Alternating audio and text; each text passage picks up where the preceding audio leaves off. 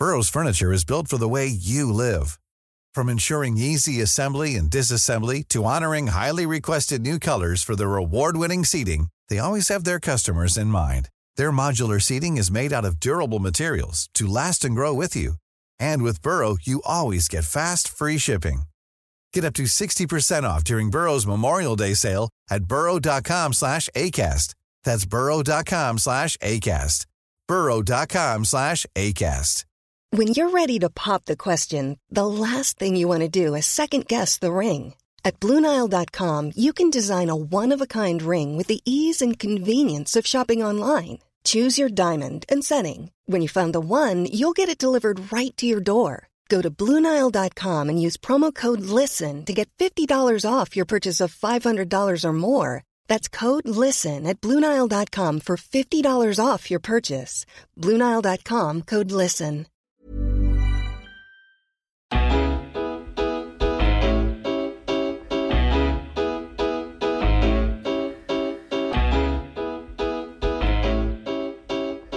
Hello everyone and welcome back to the Roker Report. This is episode 26 and you're joining us the day after the Burnley match. I mean, it might not be the day after when you listen to it, but yeah, it's forever going to be after the Burnley match. It's post-Burnley.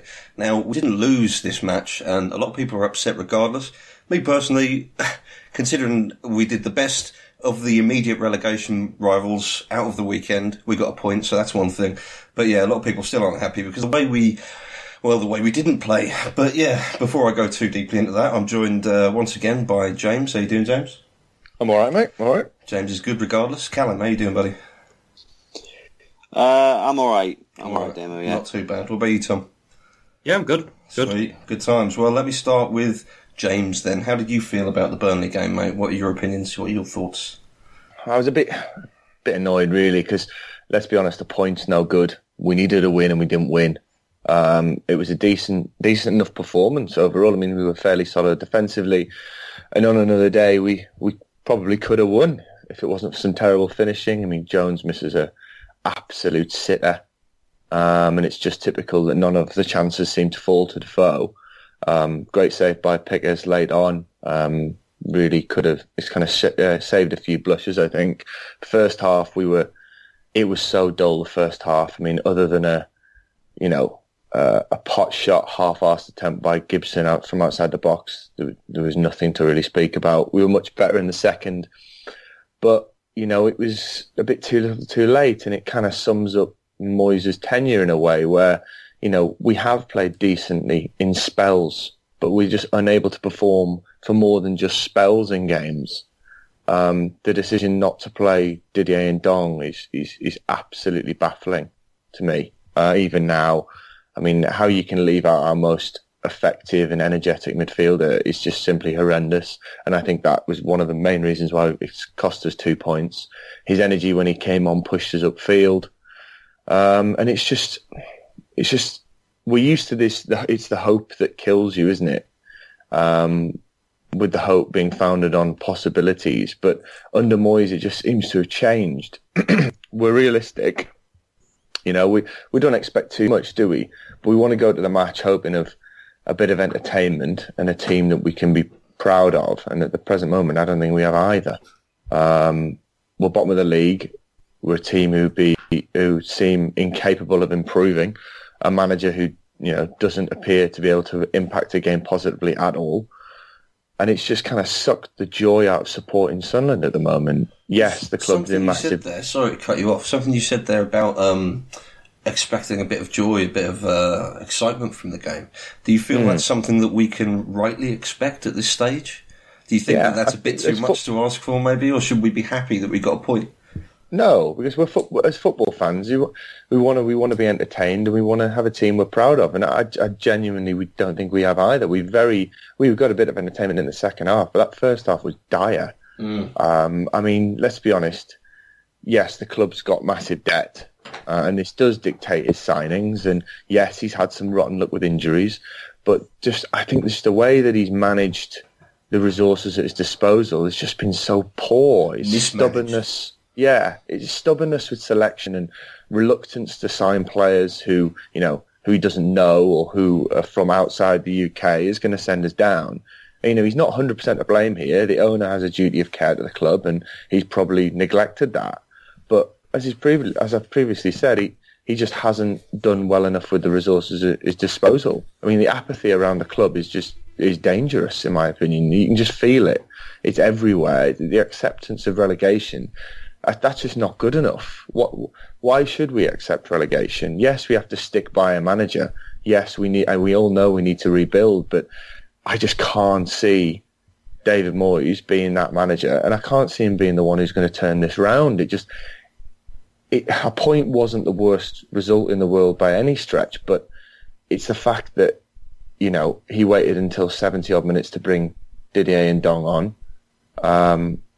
Khazri got a little bit longer than he usually would, and he looked okay. I mean, he just looks completely shot as a footballer, and that's just another example of poor man management from the manager, in my opinion.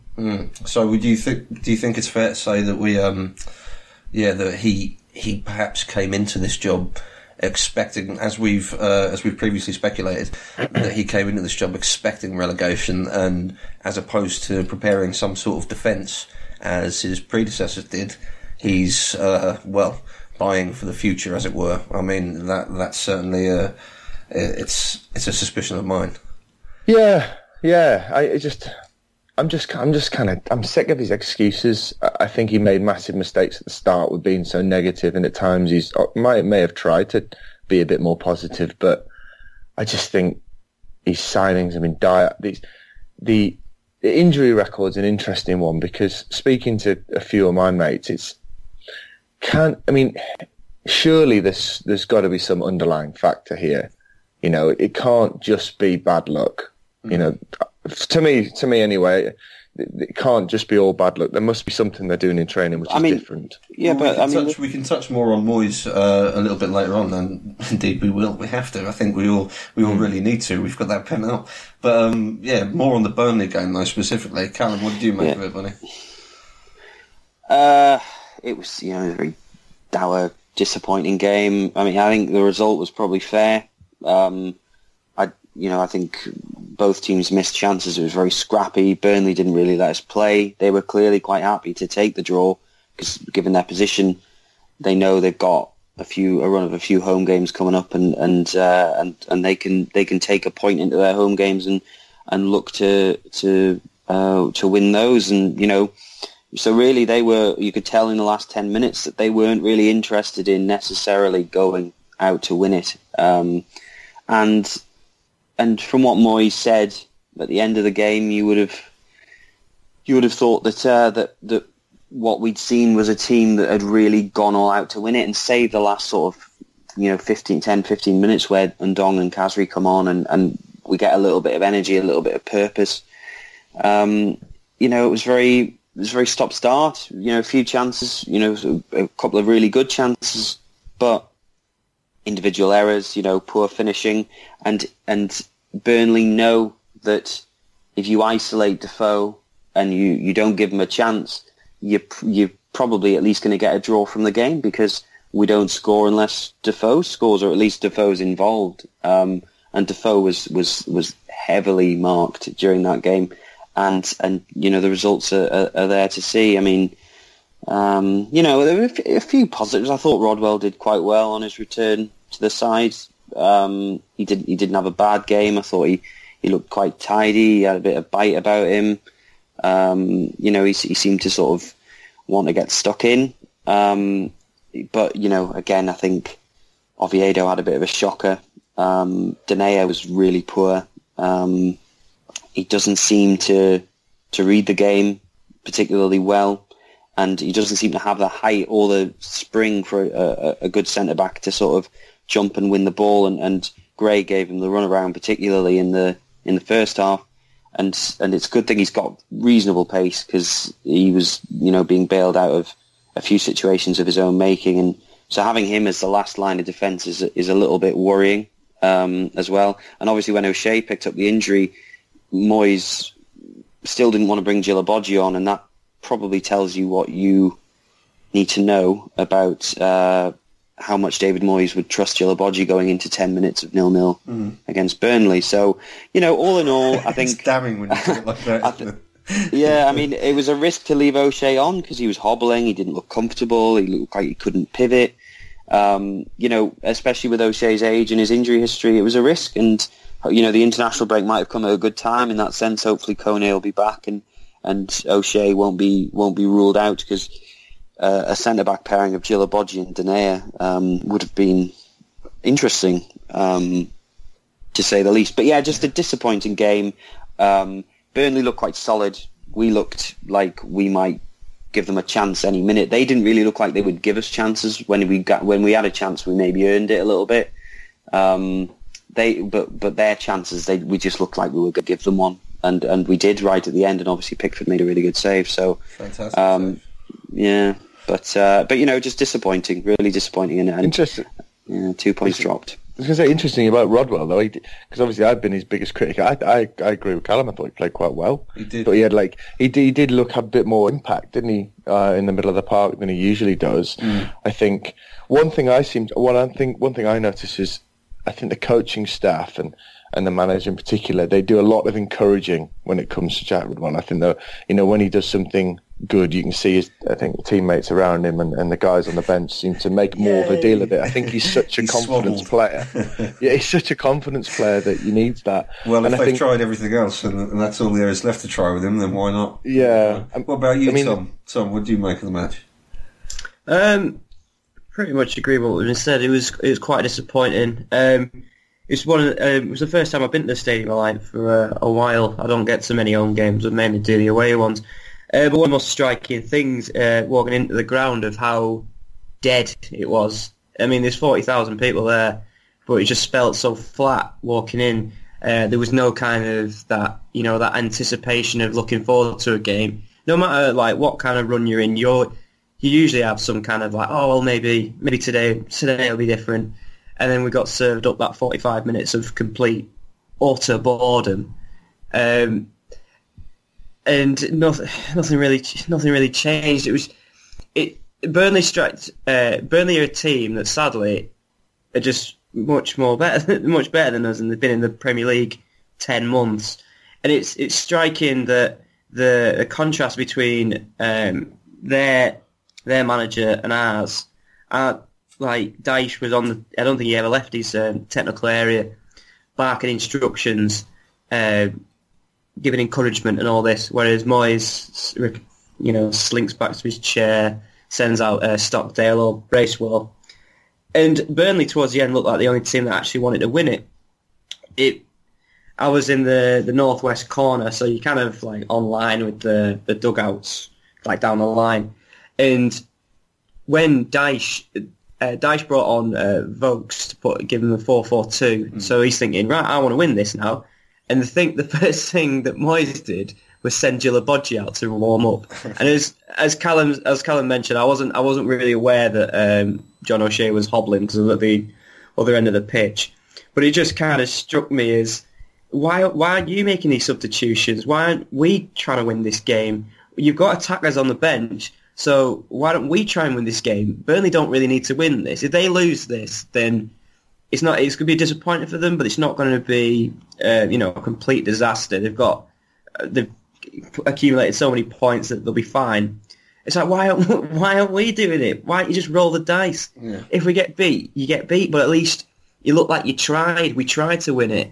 And the only time, and then it got to about 75 minutes and we're saying, oh, well, I guess I must have to. Larson, again, for the millionth time this season, he just looks so done. And when the first substitution was, he brought off Gibson. Gibson, again, not great, but just take Larson off because he's dying out there. And all the fans know he's dying out there. He probably knows he's dying himself. And just to keep persisting with this player, it's just you feel sorry for him in a way because it's you're knackered. But he's just been made to do this stupid job. And then when we do put an attacker on, who he hates, he puts through a chance within about 30 seconds. Oh, it wasn't the right way to pass. But at least it looked like something that was an opening. And for the love of God, Billy Jones, Oh, God. It just sums everything up. It's like James mentioned, it's unfortunate one of our chances didn't fall to Defoe. It's like, no, it shouldn't be just Defoe who can head a ball into a net. It can't, like, the other teams have more than one player who can score goals, and that's normally what keeps them up. We can't just have one player who scores goals. It has to be spread out. And how can you miss from 6 yards out the goal? Well, I know how you can because you're Billy Jones and crap. But yeah, it wasn't the end of the world, the result, but 7 points adrift now. I think start shutting up shop, lads, because we're going to Blackburn next year. Well, yeah, you say, I mean, I completely agree with you on Larsson. I think you summed it up there. He just looks done. He looks finished. Whatever he had, it looks like it's gone. I mean, as I've said before, the only thing that I really admire about Seb Larsson anymore is the little Mackem twang that he has in his accent when he speaks, that he's just picked, I don't know whether he puts it on or whether he's picked it up, but for me, and his gorgeous blue eyes as well, he's got those ice cold Nordic blues. He's dreamy. You gotta love it. Straight out of Vikings. But no, we're talking about the selection though. You were saying about Jack Rodwell earlier, James. Well, yeah, what about him? Well, as I said, he was decent, Rodders.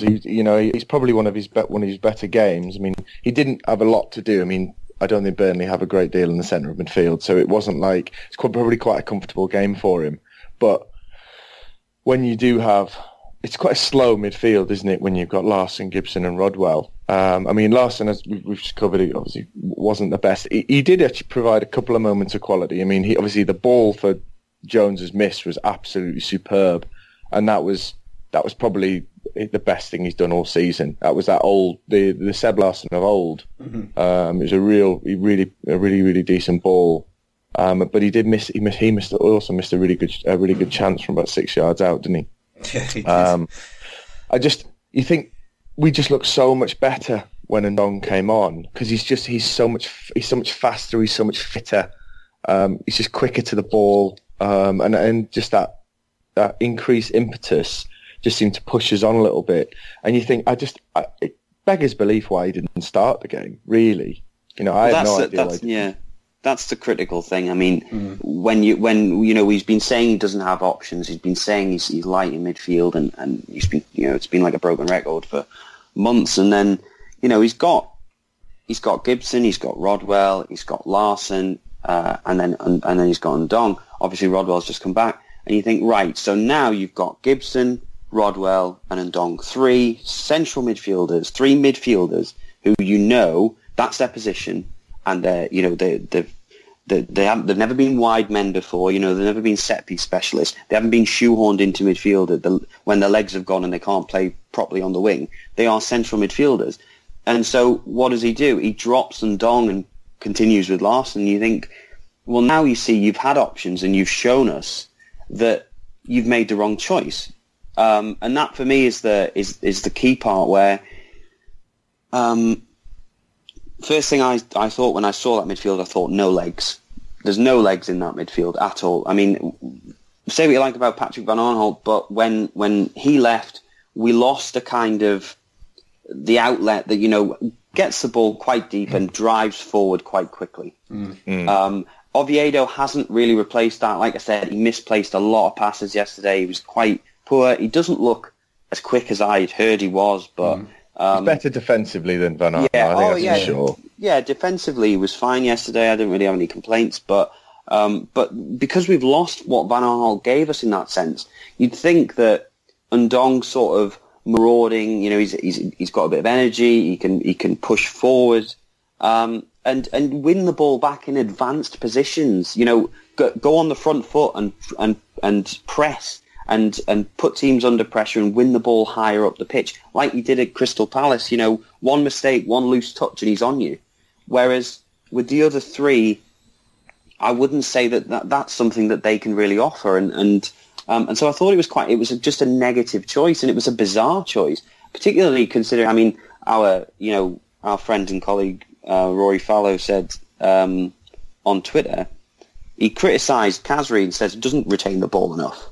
That's why he's not playing him. And then Ndong, who statistically has been one of our better passers and best retainers of the ball, is dropped. It smacks of a rather of a man who really is just frantically searching and doesn't really know what his best team is. But we're our next game's April. We're in April now, basically, and he still doesn't know his best team.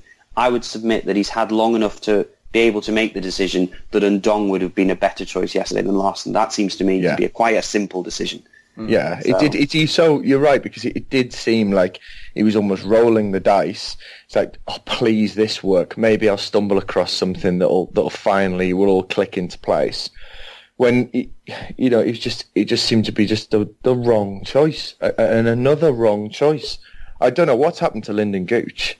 I mean, where's he gone? I mean, he's surely he offers more than what Seb Larson can offer. Just because we lack pace. We really lack pace in that team. It's not like he has any kind of argument for discounting youth when you consider some of the transfers he brought in. Exactly right. I mean, the lack of and Love and Dong himself, all young players. Well, at the start of the season, he was spouting on about how he wanted to build this young, hungry team. Then he bought Pienaar, and then he won't stop playing Larson, even though every man and his dog can see that the lad's finished. I mean, I like Seb Larson. I think he's been quite good for us since Bruce bought him, but he's done. It's like I'm baffled as well about why Lyndon Gooch is not playing. At this point in the season, why not play him? I mean, how bad could he be?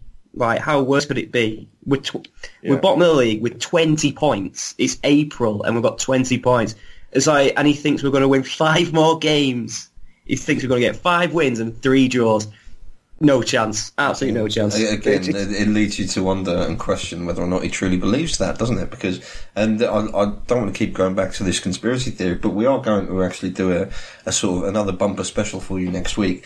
Along these sort of lines, exploring these things while we've got the break, and since we're so close to the end anyway. But just as a brief taster, we've said before, when he came in, I mean, what was it, his second game day, and he was talking about relegation.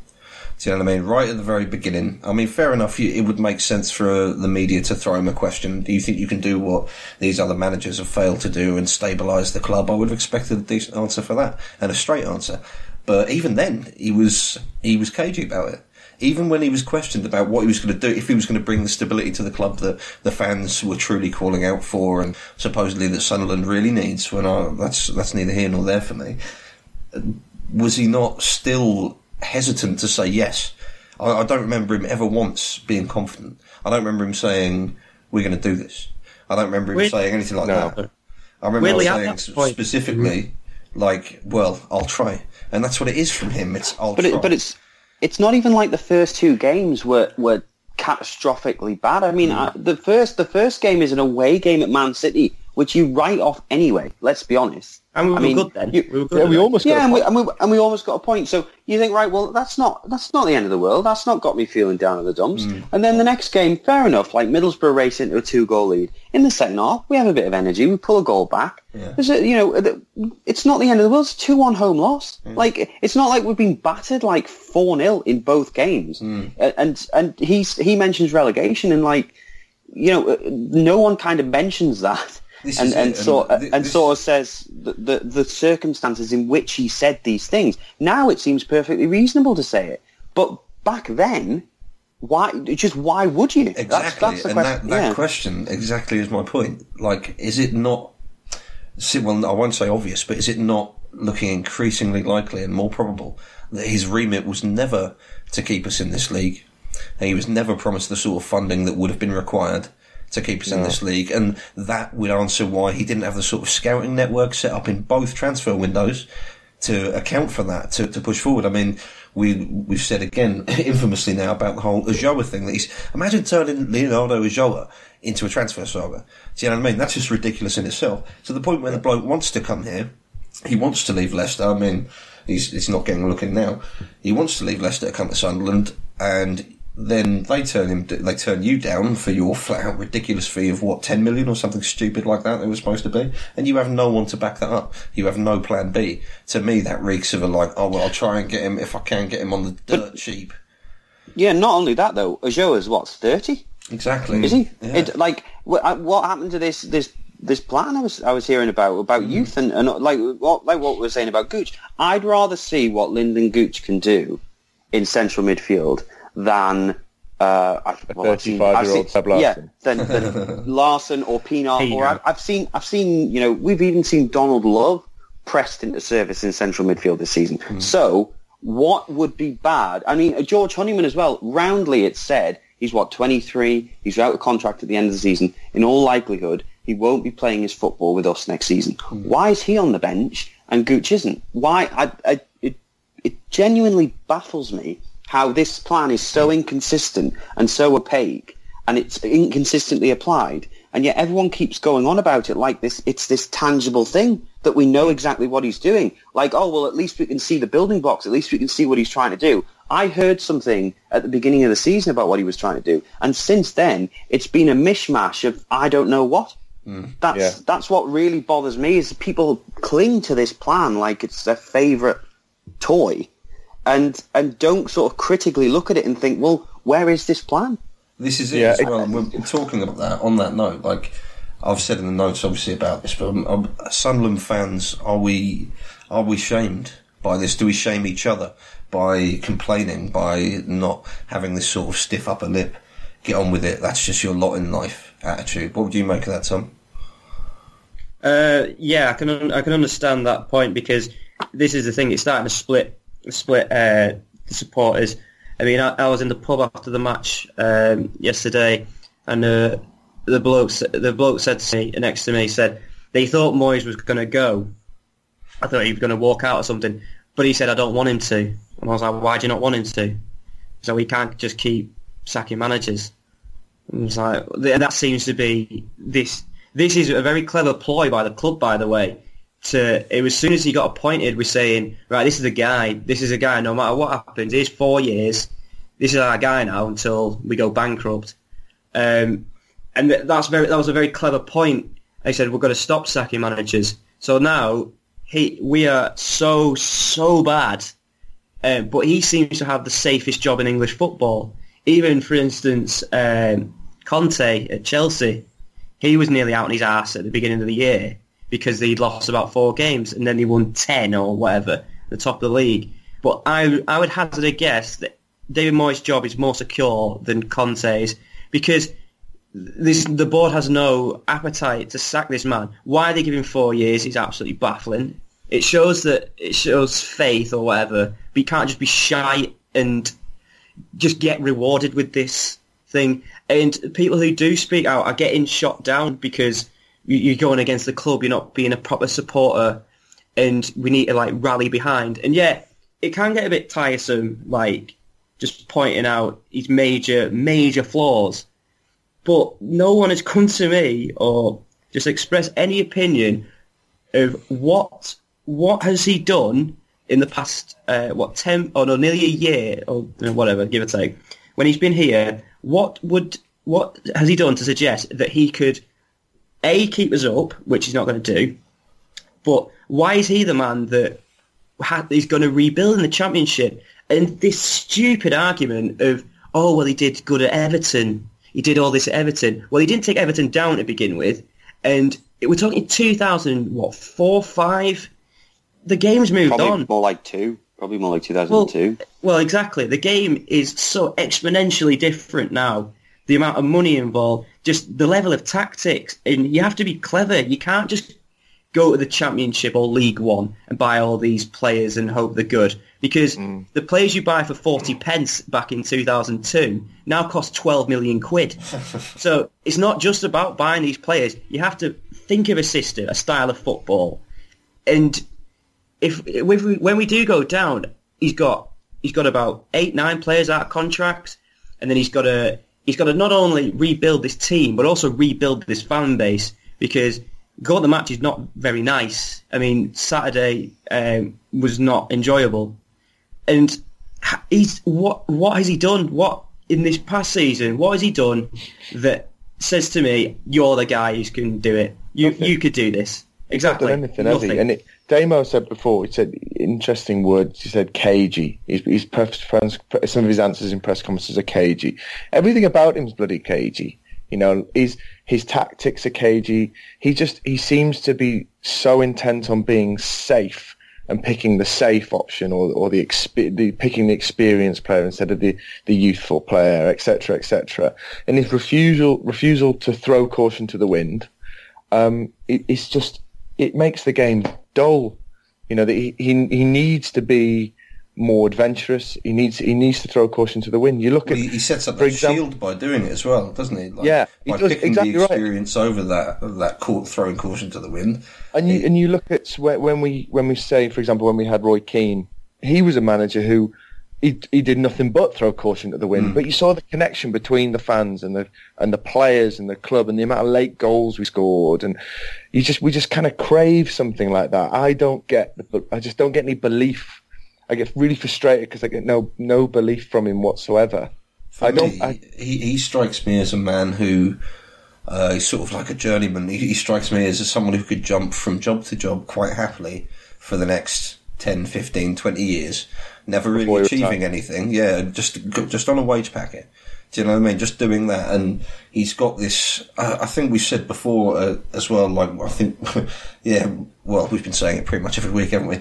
But with regards to his pedigree or his supposed pedigree, his CV, basically, on whether he should have any kind of respect just because of that. Initially, perhaps I shut down some Man U fans straight away when we signed him because I was thinking, well, you know what? Maybe this is. I mean, we all were, weren't we? We were all sitting there thinking, well, he must have had a bad turn at Man U. I mean, they're quite entitled, aren't they? They're expecting a lot, big shoes to fill. Yeah. So yeah, this is a good level for him. No, not at all. I think it is a great level for him. I think it's a fantastic opportunity for his bank balance. Do you know what I mean? Particularly, and as I say, all for me, it just reeks of knowing you're going to get relegated, buying for that relegation, not even this season, but the season following it. Do you know what I mean? And having this attitude of putting those shields up, saying, oh, well, I picked the experienced players, I picked the players I knew, I picked the players I could get in, I didn't have much money, my hands were tied, I was promised this, I didn't get it. I'm sick of hearing it, mate. I think we're all sick of hearing it.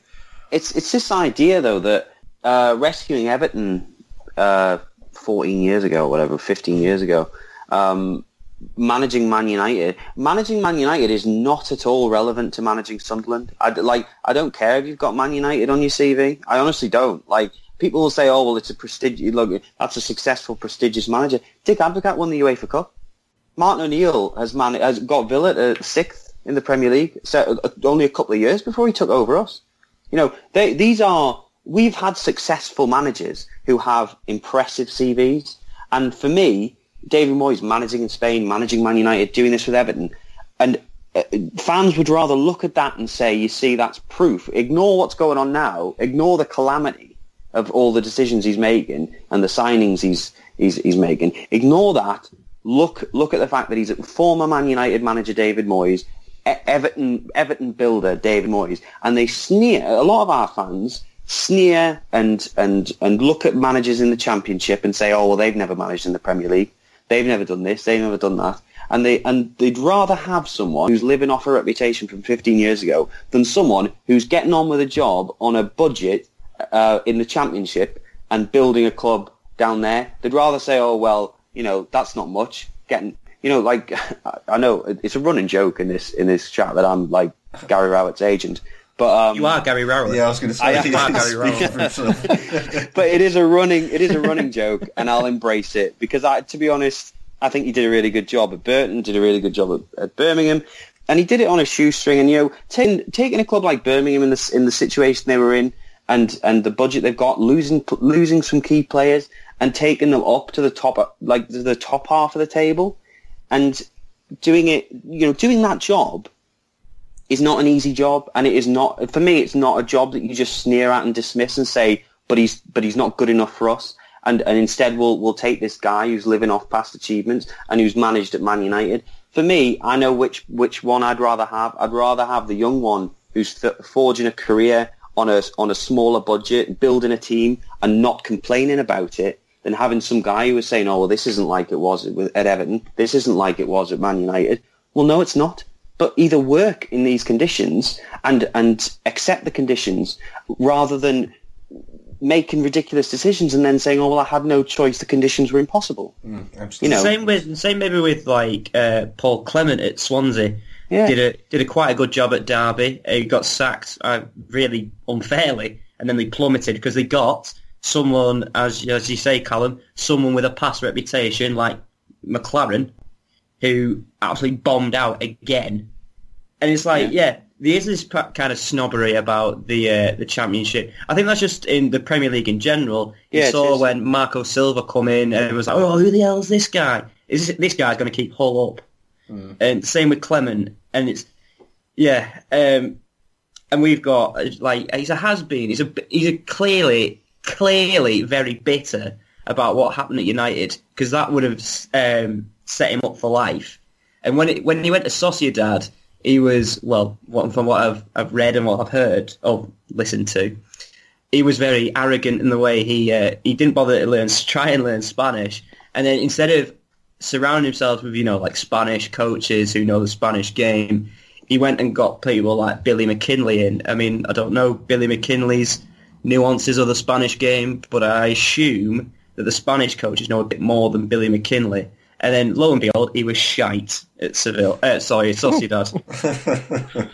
Absolutely. It's not a...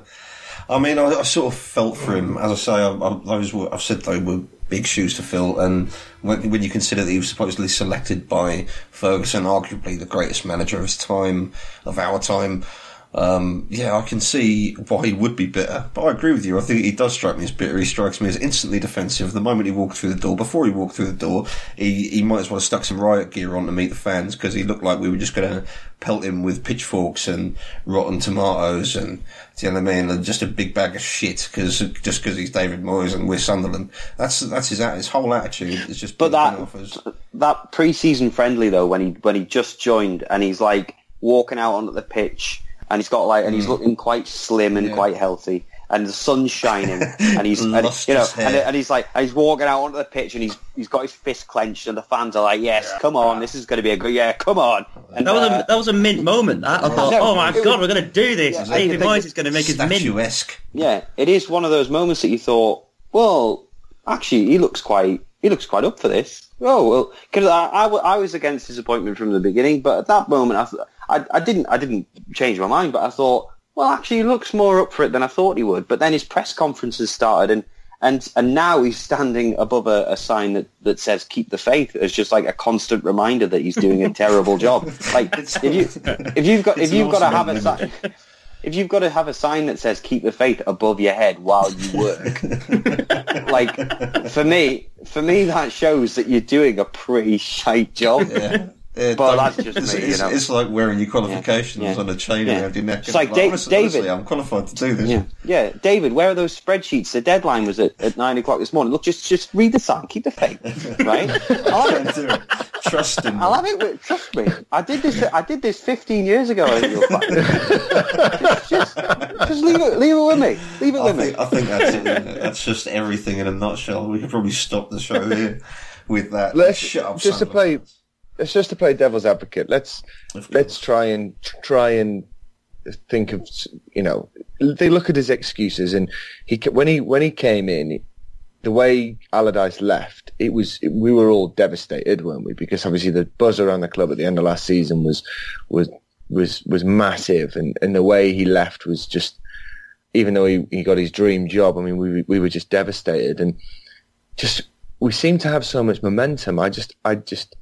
I fail to understand how you can, instead of building on that momentum, looking at the squad and thinking, right, this is what they did well last season. Let's, continue this, maybe add his own tweaks in there and change it over time. But he seemed to come in and just, with a bazooka and just try to change everything really, really quickly, brought in a lot of players and, made a lot of excuses. It's an interesting point you raised there. It is an interesting point, because on that note, I'm wondering if it's a very, very blurred line. It's a very fine line, certainly, to walk, isn't it? Coming in as a manager. I mean, even if you forget whatever CV you've got, which you'll obviously use personally to psych yourself up, because he's human. Do you know what I mean? He'll be nervous about the job, and he'll be nervous about walking into the dressing room. Of course he will. Do you know what I mean? So it's a fine line. So you go in there, and you've got all these lads. Some of whom have been, well, they're hard nuts. You know what I mean? Some of them are young lads. Some of them are taking the piss. Some of them need help. Some of them don't think you're anything. You know what I mean? They don't think you're worth shit on their shoe. That's just it's a melting pot of people. It's bound to happen. So it's also relevant to say that charisma and certainly charisma, mainly those overriding the capacity we have, the way we talk to people, persuasion. Do you know what I mean? Having an effect, an aura, even if you want to be dramatic about it. Having an aura when you go into a room, it's important. It's important going into the dressing room for the first time.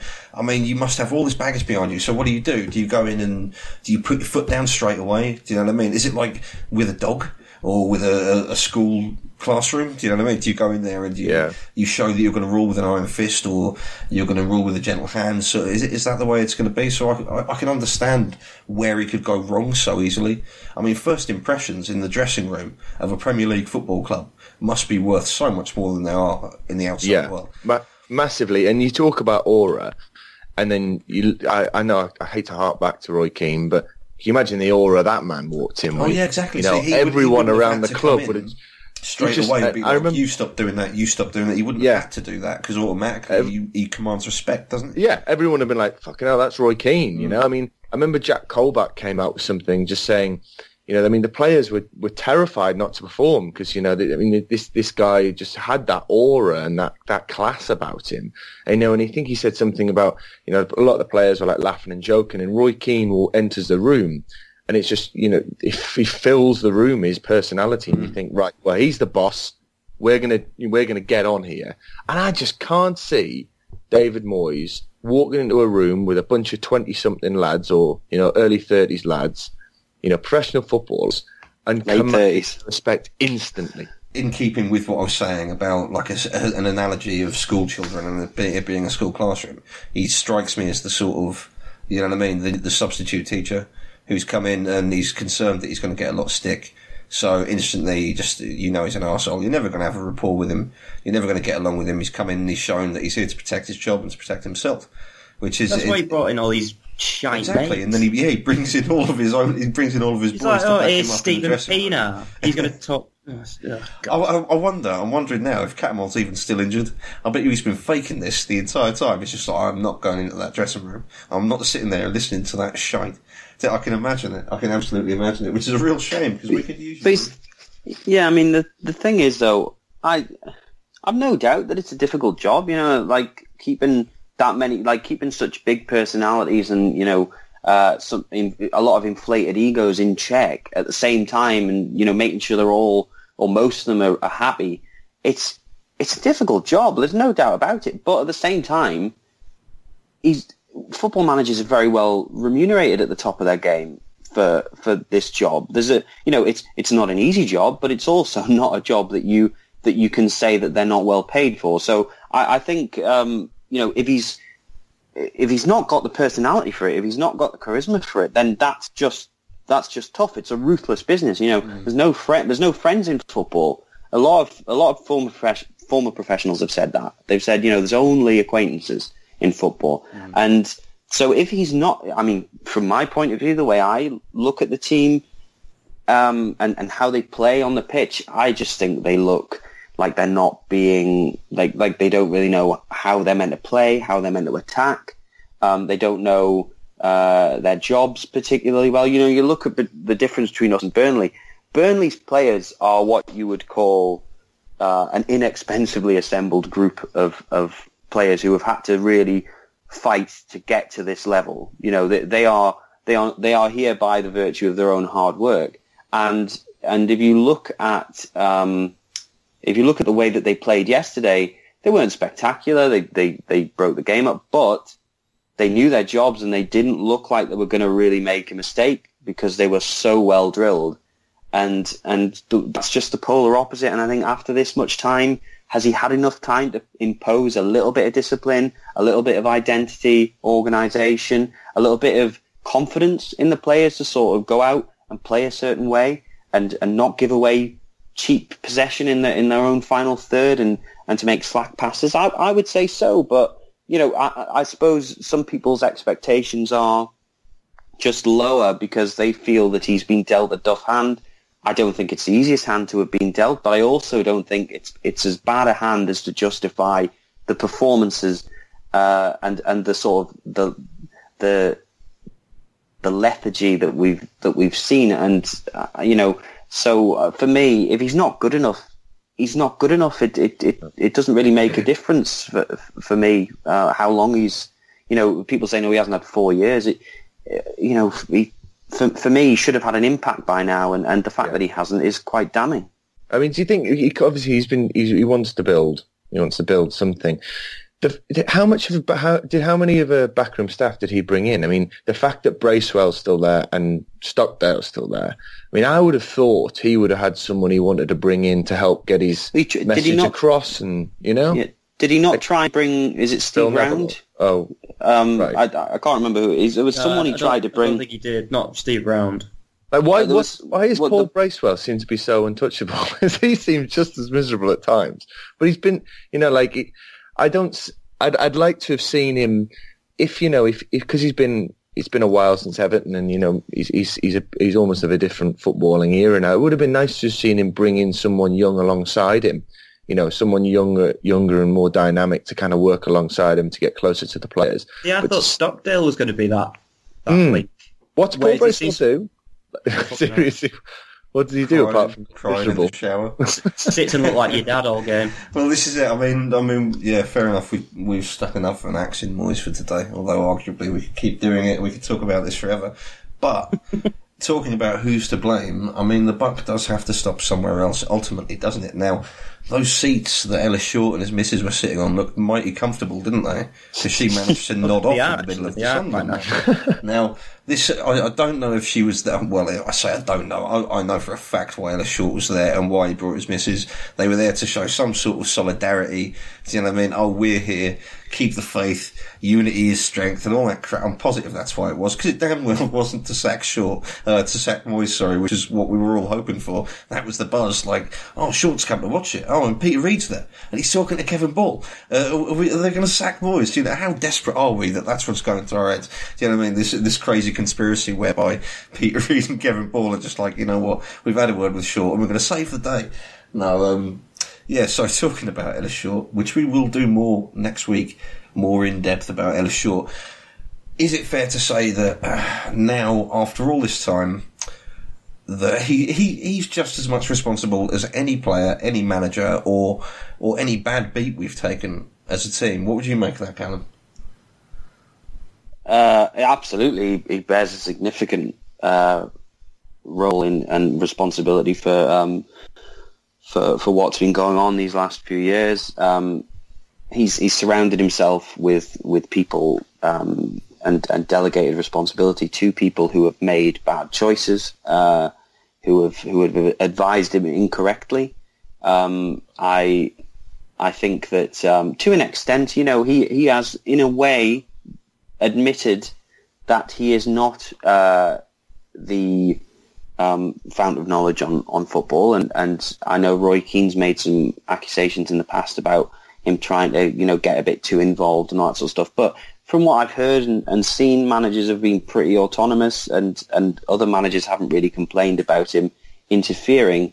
And like I said, he has delegated responsibility to people, and they've really let him down as well. In the way that they've managed the club, and obviously all the changes have led us to a position where he's put a lot of money in, but hasn't really got a return, and he's probably just as irritated as a lot of fans are for having seen what his money's got him. But I think obviously if you are the guy who is at the top of the football club, and you are the guy who's hiring the people who are making such a mess, then ultimately you have to shoulder a responsibility. And if the club is in the financial state it is, he is the owner. He has been the chairman for a few years now. He is ultimately the guy who has to look at the finances and think, well, do you know what? I'm as responsible for this as anyone. So absolutely. I mean, my point has never been that it is just David Moyes that's wrong, and if we got rid of him, everything would be fine. My point is that I think David Moyes escapes quite a lot of criticism that's due his way, and there's there's plenty of blame to go around. Well, I mean, what you just said about Shaw, I can't agree with the. I mean, you're as you say, you're just speculating as to how he feels. Yes. Like, with regards to whether he's sitting there and thinking, "Oh, he's not making any money." Do you know what I mean? Does he sort of suffer as a result of a lack of return on his investment? For me, I'm not going to feel sorry for some rich kid who doesn't know how to play with his toys properly and breaks them. Yeah. Do you know what I mean? That's how I feel. Oh, no, I understand, yeah. Because this guy's a multi-billionaire, and it doesn't mean anything to him. I mean, we'll touch on this next week. We've already discussed it before. There is the loan. There's a massive amount of money that we actually owe Ellis Shaw. He's taken out large loans, but he also owns multiple different companies, and some of those loans are from some of those companies, from what we can see, and a lot of that money is due back to him. So, with regards to whether or not we should back him, I mean, I personally don't like that view anyway, that Ellis Shaw's sunk money into the club, and we should be grateful for that. No, that's not my problem. It's got nothing to do with kindness or any kind of connection to the club or the fans, the city. It's nothing to do with that. Everything that he does is business motivated. He's not a footballing man. He doesn't understand football managers. He doesn't understand football players. He doesn't seem to. He certainly hasn't. I mean, I'm not going to blame him entirely for Sunderland not being the most touristy hotspot in the world, or a global location of culture or marketing or anything like that. But certainly, our marketability hasn't really skyrocketed. Do you know what I mean? There's no plan. It's whether if he was just, to me, it strikes me that he bought a club because he could. Do you know what I mean? And Sunderland must have been on the lower scale of that, of the amount of money you'd have to pay for a club. And yeah, to the right investor, Sunderland is a great club. It's a fantastic opportunity, really, to the right investor. I don't think he is the right investor. But beyond that, he's in a bit. I mean, we saw it before when Moyes was brought in, and that comment that he made, whether it was a scathing in passing, particularly to Sam Allardyce, whether it was just a shot from the bow for that, you know what I mean, like a parting message of, oh well, he's the manager I've wanted for the last 5 appointments. Well, to me, that just tells me that you haven't got a fucking clue what you're doing. So what? It's taken you 5 times to get this right. Over this amount of time, it's taken you 5 attempts to get to the point where you've got the man that you want, and then now got it wrong. It turns out he's not the man that anybody wants. We're desperate to get rid of him. I think he was really. I think that was just like he was really pissed off that he'd lost Allardyce. I don't think that had been an issue had Allardyce not got the England job. Would have not been. I think it's just one of those when you get dumped and you want to send like something really spiteful. It's new missus is much better than you, or whatever. It was one in the eye for Allardyce. That was all it was. Oh yeah. I want to just quickly defend Mrs. Ellis Shaw, who was seen having a bit of a kip at the match. I mean, I don't know if you partake in a lot of pre-match drinking as I do from time to time, but sometimes that first half was pretty boring, and those seats are quite nice, and you get a bit tired. You've had a bit of scrum before the match, so yeah, I can't really blame her on that front. Fair enough. I mean, she was probably confident that she could have nodded off for like a good 20-30 minutes and nothing would happen. Oh yeah, you know what I mean? And she's proved herself right, really. Well, as I say, I don't want to stay too long on short, but what would you make of his contributions to the club? Ultimately, what do you feel that he's brought to us, James, as our overlord? Overlord. Yeah. Well, let's be honest. If we try and look at it objectively, I think he has tried to do the right things. I think at times he's made a hell of a lot of wrong decisions, but I do think he probably has had the best wishes of the club at heart. Especially during the start of his tenure. I think the fact that he's not surrounded himself by footballing people on the board is a massive mistake. I think as soon as Niall Quinn left, I think we lost a really vital link between the pitch and the boardroom. I think the fact that he hasn't surrounded himself by football people it kind of shows when he's tried multiple approaches. I mean, we had this Udinese model that went tits up, and then we brought in Congreton, and we had a whole new director of football model, and that went tits up. And it does stem as someone who has almost read a book on how a football club should run and said, oh, let's try their approach. Oh shit, that's not worked. Oh, well, let's try their approach. Oh shit, that's not worked. Rather than, finding our own approach and our own ethic and our own way of building a club. I mean, he has a duty of care as the owner of this football club, and I think he's neglected that in the last, say, 12 months. I think before then he's put a lot of money in, and I think we could have had worse owners. I think he's massively to blame at the moment. I'd like to know how much money he did offer, Moyes in the summer and in January, because he must know, as I said, he has a duty of care, and he must know that without spending money in the transfer window, we're going to go down, and he clearly didn't make enough available. I mean, shit rolls down the hill, doesn't it? So he's at the top. The buck has to stop with him. Moyes has been a bit of a disaster, but I do as think, you say, it rolls downhill. So exactly whether right. the buck stops with him or not, it doesn't really, does it? 'Cause at the end, he'll get to walk away, and it'll just be some hazy memory to him. Oh well, in the end, they'll all get to walk away. The Moyes will get to walk away. It's only us. Yeah. Oh yeah. We're left here to die. Yeah. We'll get to sit and continue to watch and people who have ultimately not achieved what they probably should have done for the club get to walk away and that's football, really. We've had footballers and managers who've been here and not done as well as they should, and then they go and they get other jobs, they get other clubs, they get jobs in the media, they do very nicely, and that's football nowadays. As I said, I echo what Jim said, that I think he seems to have an affection for the club that a lot of chairmen maybe don't have. He seems to genuinely kind of, especially in earlier days, to kind of have that passion. I mean, when we stayed up at Arsenal, for example, and he was in the stands, he, obviously people will say there's that's the financial side of it. He's happy because we're staying in the Premier League and all that sort of stuff. But you see, if you've heard I've heard a few stories. You hear a few things that he's genuinely kind of invested in the idea of Sunderland Football Club and what that means on an emotional kind of pure level. Obviously, it's bound to be tainted by involvement in and interests in the ultimate financial prosperity of the club. So yes, I agree. I don't feel sorry. I don't lose sleep at night worrying about him. But I think that he's ultimately made a few decisions of who to trust, who to allow to rebuild, and they've not repaid his trust.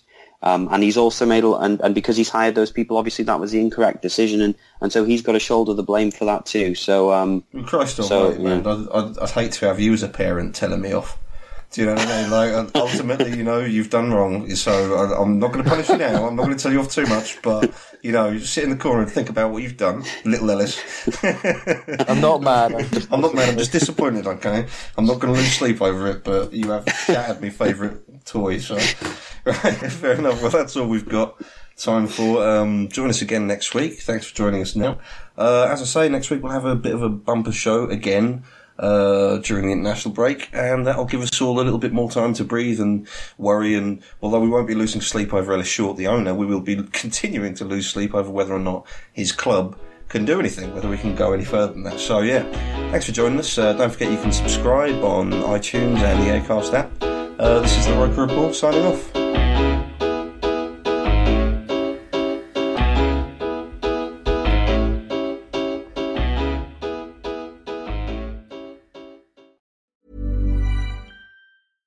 Want flexibility? Take yoga. Want flexibility with your health insurance? Check out United Healthcare Insurance Plans. Underwritten by Golden Rule Insurance Company, they offer flexible, budget-friendly medical, dental, and vision coverage that may be right for you. More at UH1.com. Hey, it's Danny Pellegrino from Everything Iconic.